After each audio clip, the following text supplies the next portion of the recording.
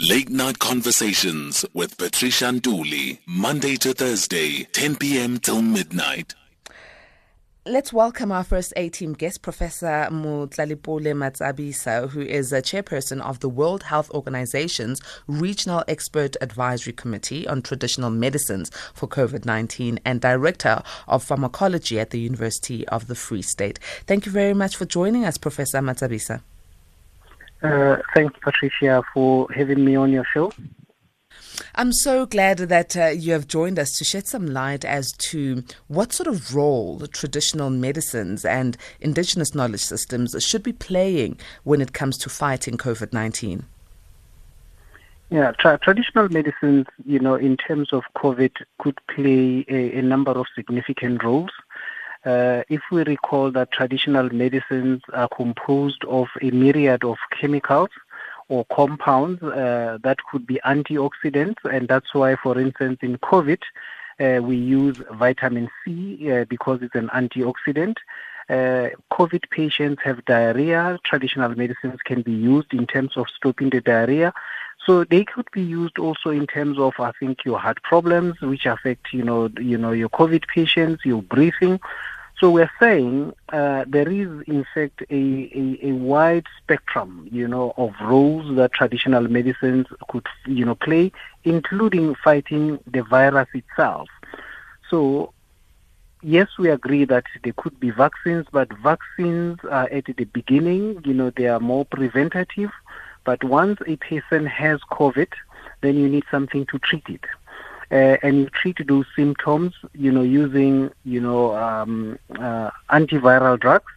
But antiviral drugs only work at the beginning, of the disease. When you have mild COVID, antivirals are very effective, they work. But once the disease becomes severe, where you have now a stage 2, condition where people start having difficulty in breathing, they've got diarrhea, they, have blood problems, those antivirals do not work.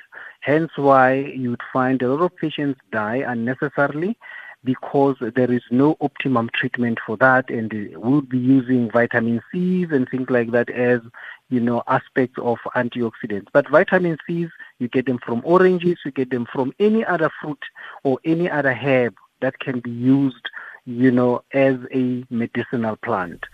Post-COVID, what we people call long COVID, where the symptoms persist beyond COVID, there's no treatment for that. And traditional medicines could, in fact, alleviate those symptoms. So traditional medicines have this wide spectrum that could actually alleviate and help people that have COVID. Hence, people start using things like your gingers, people start using things like your lemons. It's because we know how they work and we know the benefits that they would have in terms of COVID. Now, Professor, in terms of acknowledging all the information that we have around traditional medicines and traditional remedies, what is the World Health Organization's stance on this? Because we don't hear much of them speaking about Indigenous knowledge systems and how they can aid in COVID-19 treatment or even just boosting up the immune system. It's always the scientifically proven, and I'm using inverted commas, and medically tested medicines that are being advocated for by the World Health Organization. Yeah, it's really a pity. That means we have to do more to publicize, I think, the work that WHO is doing, especially in Africa.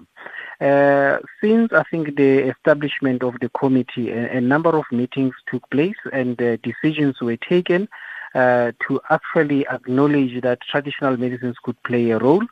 But also we were very careful that we should not blanketly just say traditional medicines could play a role, but we needed to verify, those traditional medicines. So through the committee that I chair, we have been working with all the member countries, to see if they could conduct some clinical trials.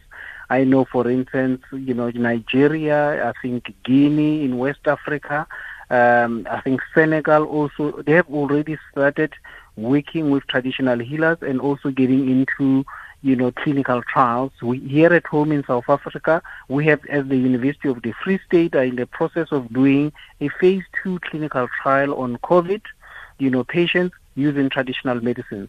But I think you are right. We need to do more so that we could publish what we are doing, but also so that we could talk to traditional healers and say, if you have some of these treatments that could be beneficial, to COVID patients, please come forward. We want to work with you. So there is, in fact, another thing that we have done. We have developed protocols, to test traditional medicines for COVID, and those protocols have been adopted and adapted, and member countries can now use those protocols, to test traditional medicines for COVID. A-teamers, please do join in on this conversation. We are talking about giving traditional medicines a fair chance in fighting COVID-19 and making sure that our Indigenous knowledge systems are given prevalence. We are talking to Professor Matsabisa, and Professor is a part of, or even not just part, Chairperson of the World Health Organization's Regional Expert Advisory Committee on Traditional Medicines for COVID-19, and also Director of Pharmacology at the University of the Free State. So well knowledgeable around the topic. Call in on 011-714-2006. WhatsApps go to 0614-104-107. Professor, in terms of funding, I mean, it's all good and well for you to have this great call for traditional healers to come and open up their knowledge and for it to be tested and so it can be put to market. But is there enough funding? And also, coupled with the funding, is there enough protection for the traditional healers and the knowledge that they bring in terms of when it goes out to market? Will they get their dues? Will they get their recognition? Will this not then be just swooped up by bigger pharmaceutical companies and they find themselves left out? Yeah, Patricia, to add to what you are saying, it's not just about those things, but it's also to say what incentives do we put forward so that traditional healers could come, willingly and voluntarily without any coercion, with what we call free, prior, informed consent, to share their knowledge with us. I did a presentation, I think at the Minister of Science and Innovation. They had a webinar on dispelling myths about vaccines. In fact, what I said in that, meeting was we need to redress, the disparities and the inequalities in terms of the funding for traditional medicines. And my argument is very simple, that we need to learn from the past. A lot of money was put onto vaccines like it has been done now. But in terms of all the pandemics, whether you look at the bubonic plague, whether you look at the Spanish flu, whether you look at the H1N1, the vaccines never worked. And whether you also look at the aspects of HIV, the vaccines never worked. So we do not have vaccines as I speak to you now on HIV and AIDS. But the drugs that in fact stopped all those pandemics, whether it is the H1N1, they all came from plants. They all came from medicinal plants. And I was saying, by us learning from the past, that we need then to have equity in terms of how we fund research. We should not put all our eggs in one basket. Right now, we have issues about the variants coming up. The vaccines that have been developed are no longer working for the new variants. We are scared that at the end there might actually not be any effective vaccine. And therefore, I pleaded with the ministers to say, let there be enough funding for us, I think, as South Africa and for us as the continent, to begin to develop our own drugs. We have the knowledge, we have the traditional healing, we have the medicines, but the final proprietary medicines get developed somewhere, most probably with the plants that we have on this continent. And we need to have that change in mindset. Now, what about the aspect of intellectual property? One of the things that we are fighting for is to develop a local industry. I think one of the things that we are also talking about WHO is our strengthening of local manufacturing capabilities. And we have identified countries such as South Africa, Egypt, I think one in West Africa, where I would say these countries have got a very strong manufacturing capability, and therefore if they could be assisted and strengthened so that they could help the region. But that's something then our principals needs to take up. Here at home, we are saying the same thing, that let us begin to recognize our biodiversity. The government at one stage through the bio, I think, it was one of the bio-prospecting thing. They wanted to be in the top 5 build the top 5 pharmaceutical industry based on traditional, medicinal plants. And we're saying that needs to happen. But when that happens, we should not just have our knowledge holders, indigenous knowledge holders, as carriers of the knowledge, but we want to see them as owners of those businesses. They need to be involved in all the value chains, of drug discovery and drug development. Intellectual property, I know that, for instance, South Africa, has been working on a sui generis, system, which will then look into how best we should protect the indigenous knowledge systems and the holders of that system. It may not be a perfect system, but it is better than the current system of patents, where, patents get monopolized by certain people that have rich. The poor cannot even have the funds to defend infringements on their patents. So therefore, this sui generis system will be looking at how then best do we protect the indigenous knowledge system. Let me go to our A-teamers. KGM is on the line. Good evening, KGM. Good evening, Patricia. Good evening to your guest and to the listeners. Prof, you know this is a very painful topic for me. Yes, KGM. Because in truth, as you would know, Prof, this information is deliberately ignored.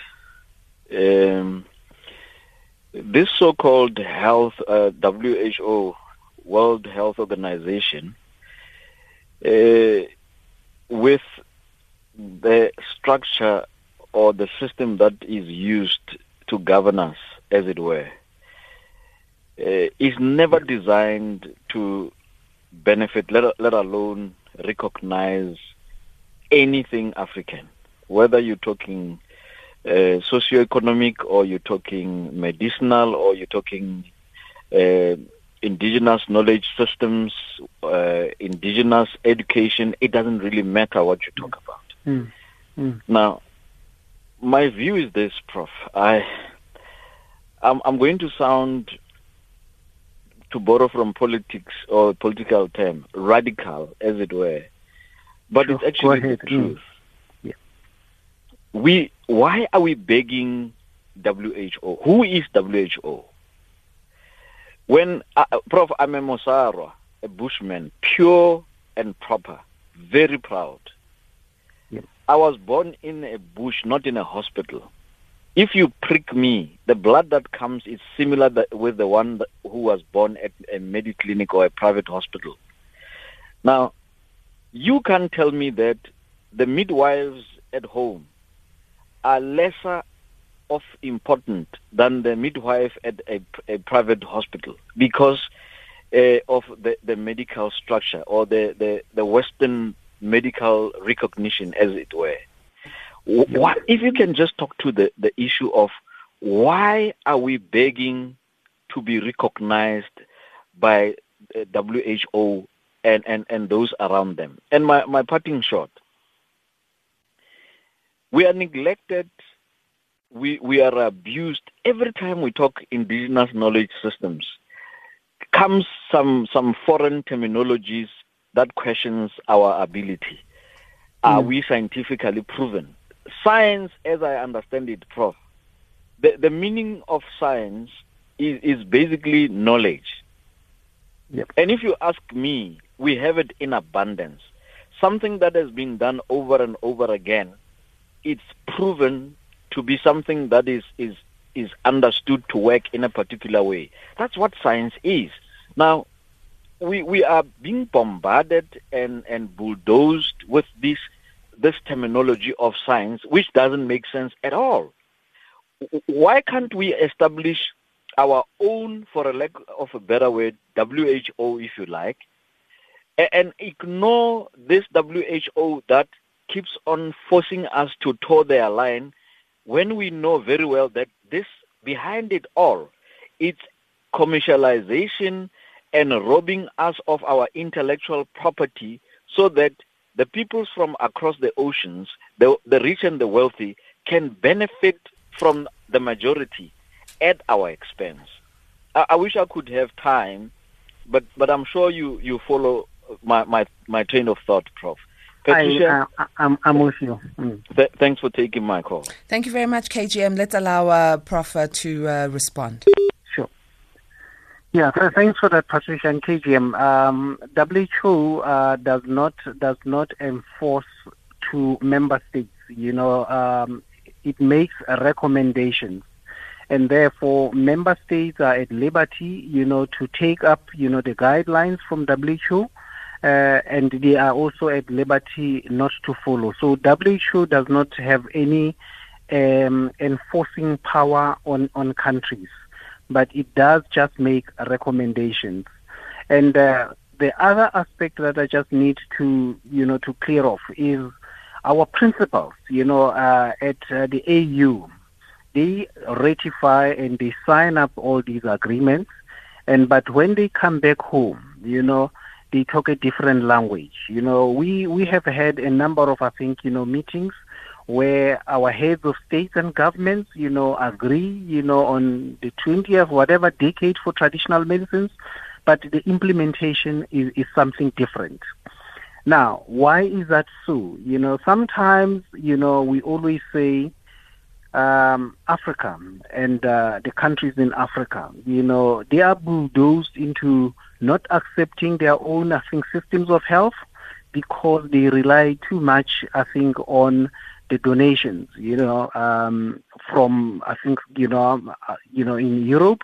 I'll give you an example, Patricia. I think in one meeting where we're sitting, the country argued and say, you see, the donation that we get from overseas is actually equivalent to the GDP of the country. And therefore, if we were then not to do that, that means we will not be getting those donations. That's one of those political things where Africa as a continent is not able to stand on its feet and make its own decisions.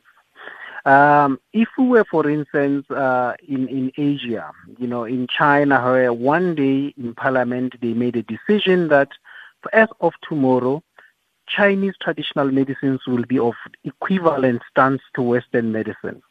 They made that decision, and the Chinese medicine is growing. We are not seen to be making those decisions. I don't know why, but there are these little things that are holding us. We believe and accept into traditional medicines, but we don't seem to implement onto that. And that's, to me, a political decision. It is not about WHO. WHO makes up guidelines, and it is actually the member states that have to adopt or take those guidelines. I've got questions here, Professor, Sure. on my WhatsApp. It says, Patricia, until this government recognizes our herbs, we will never stop experiencing the abuse from the Western medicines. This is coming from Mangi, who's in Bloemfontein. And then this one from MS Tembani in Escott says, via SMS, do traditional healers pay tax? Government will never recognize them or even encourage people to go to them. No tender. They work alone. So do you think that this is a hurdle that Tembani is pointing out? About traditional healers paying tax? Paying tax and also working alone. Yes, one hurdle is they don't document. Yes, it is true they work alone, but I recall that about 2 years ago, and I was part of that. The government, through the Traditional Health Practitioners Act, established a traditional health practitioners council. That is a statutory council that is equivalent to the pharmacy council, that is equivalent to the nursing council, that is equivalent to the health professions council that governs medical doctors. But again, because of, I think, the infighting of traditional healers, because of them not being coordinated in one way or the other, that council, I think, when the first term of office came out, there were so many issues that it was never resuscitated. And that's one of the things that we say we need to have traditional healers, I think, getting more organized. I know they have their own associations, they may have their own issues, but I think on the other hand, when there is an opportunity given to them, they need to take it up, I think, in both hands. I can also share with you, I'm about to chair a working group, of not just traditional healers. There are traditional healers there, there are pharmacists, there are legal people, and there are medical doctors. To try and help, I think that now responds to the other question, to try and help South Africa develop a regulatory framework for traditional medicines. And we're talking about proprietary medicines that would go into the hospitals, into the shops, and it is through that where we'll also see that there is enforcement of aspects of intellectual property. So there is a move, that's going on. That committee has been established as of the 1st of March 2021 to help government come up with a regulatory framework for products made of traditional medicines.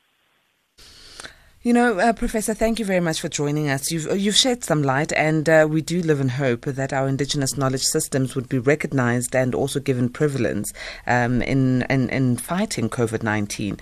Although here some of our A-teamers are saying, you know what, as long as, this is from an anonymous one who says, as long as Africa is divided, nothing shall come right. I've got evidence on that. And then the other one says, the traditional healing sector, they come up with a cure for COVID, because all we hear is crying for money from government. This is from Mbuzana. So people are on the different sides of the coin on this topic, Professor.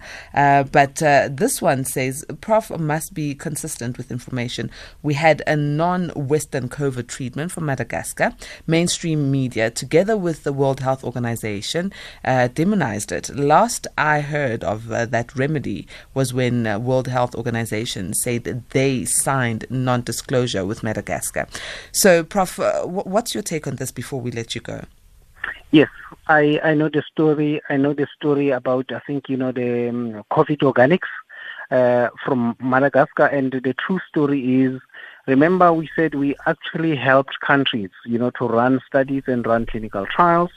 So Madagascar wanted to be assisted. I know they came even to South Africa. The only thing that we asked Madagascar was we needed additional information so that we can then help you run clinical studies. They failed to do that, and that's really what stopped. And then in the end, they wanted WHO to sign up a non-disclosure agreement with them, which I think that was then handled in Geneva. But here at home, we work with experts from Madagascar. They are part of my group, and they are also keen that the studies that get done of COVID-19, COVID organics, be done properly, and we're open to that. It is up to Madagascar, to come and work with us, and we then can put all these things to rest. Let me go to John quickly, Prof. John, good evening. Evening, how are you? Good, thank you. Oh, good. And hi to the Prof there. I've got a quick question, just an input, because I work for local government in the Western Cape, and sometime last year we received an email from our city manager to say that we can now make use of sangomas when we are sick, and their certificates are recognized. But then when we check with the medical aids don't pay for that. Yeah. So I just want to check with the Prof as to whether does he know of any discussion happening somewhere with medical aids so that they can cover this, or another service provider who can cover our consulting with sangomas. Thank you very much for the question, John. Prof? Yeah, that was part of, I think, what the Council of Traditional Health Practitioners wanted to do, to set up, I think, those medical aid schemes, so to fight for the recognition. But because of the fighting, amongst the traditional healers, the minister could not then sign up the new members to continue that work. So we are pleading again, with the traditional health practitioners to say, yes, if there are issues, come to the table, let this be discussed so that they do not hinder the progress to move forward.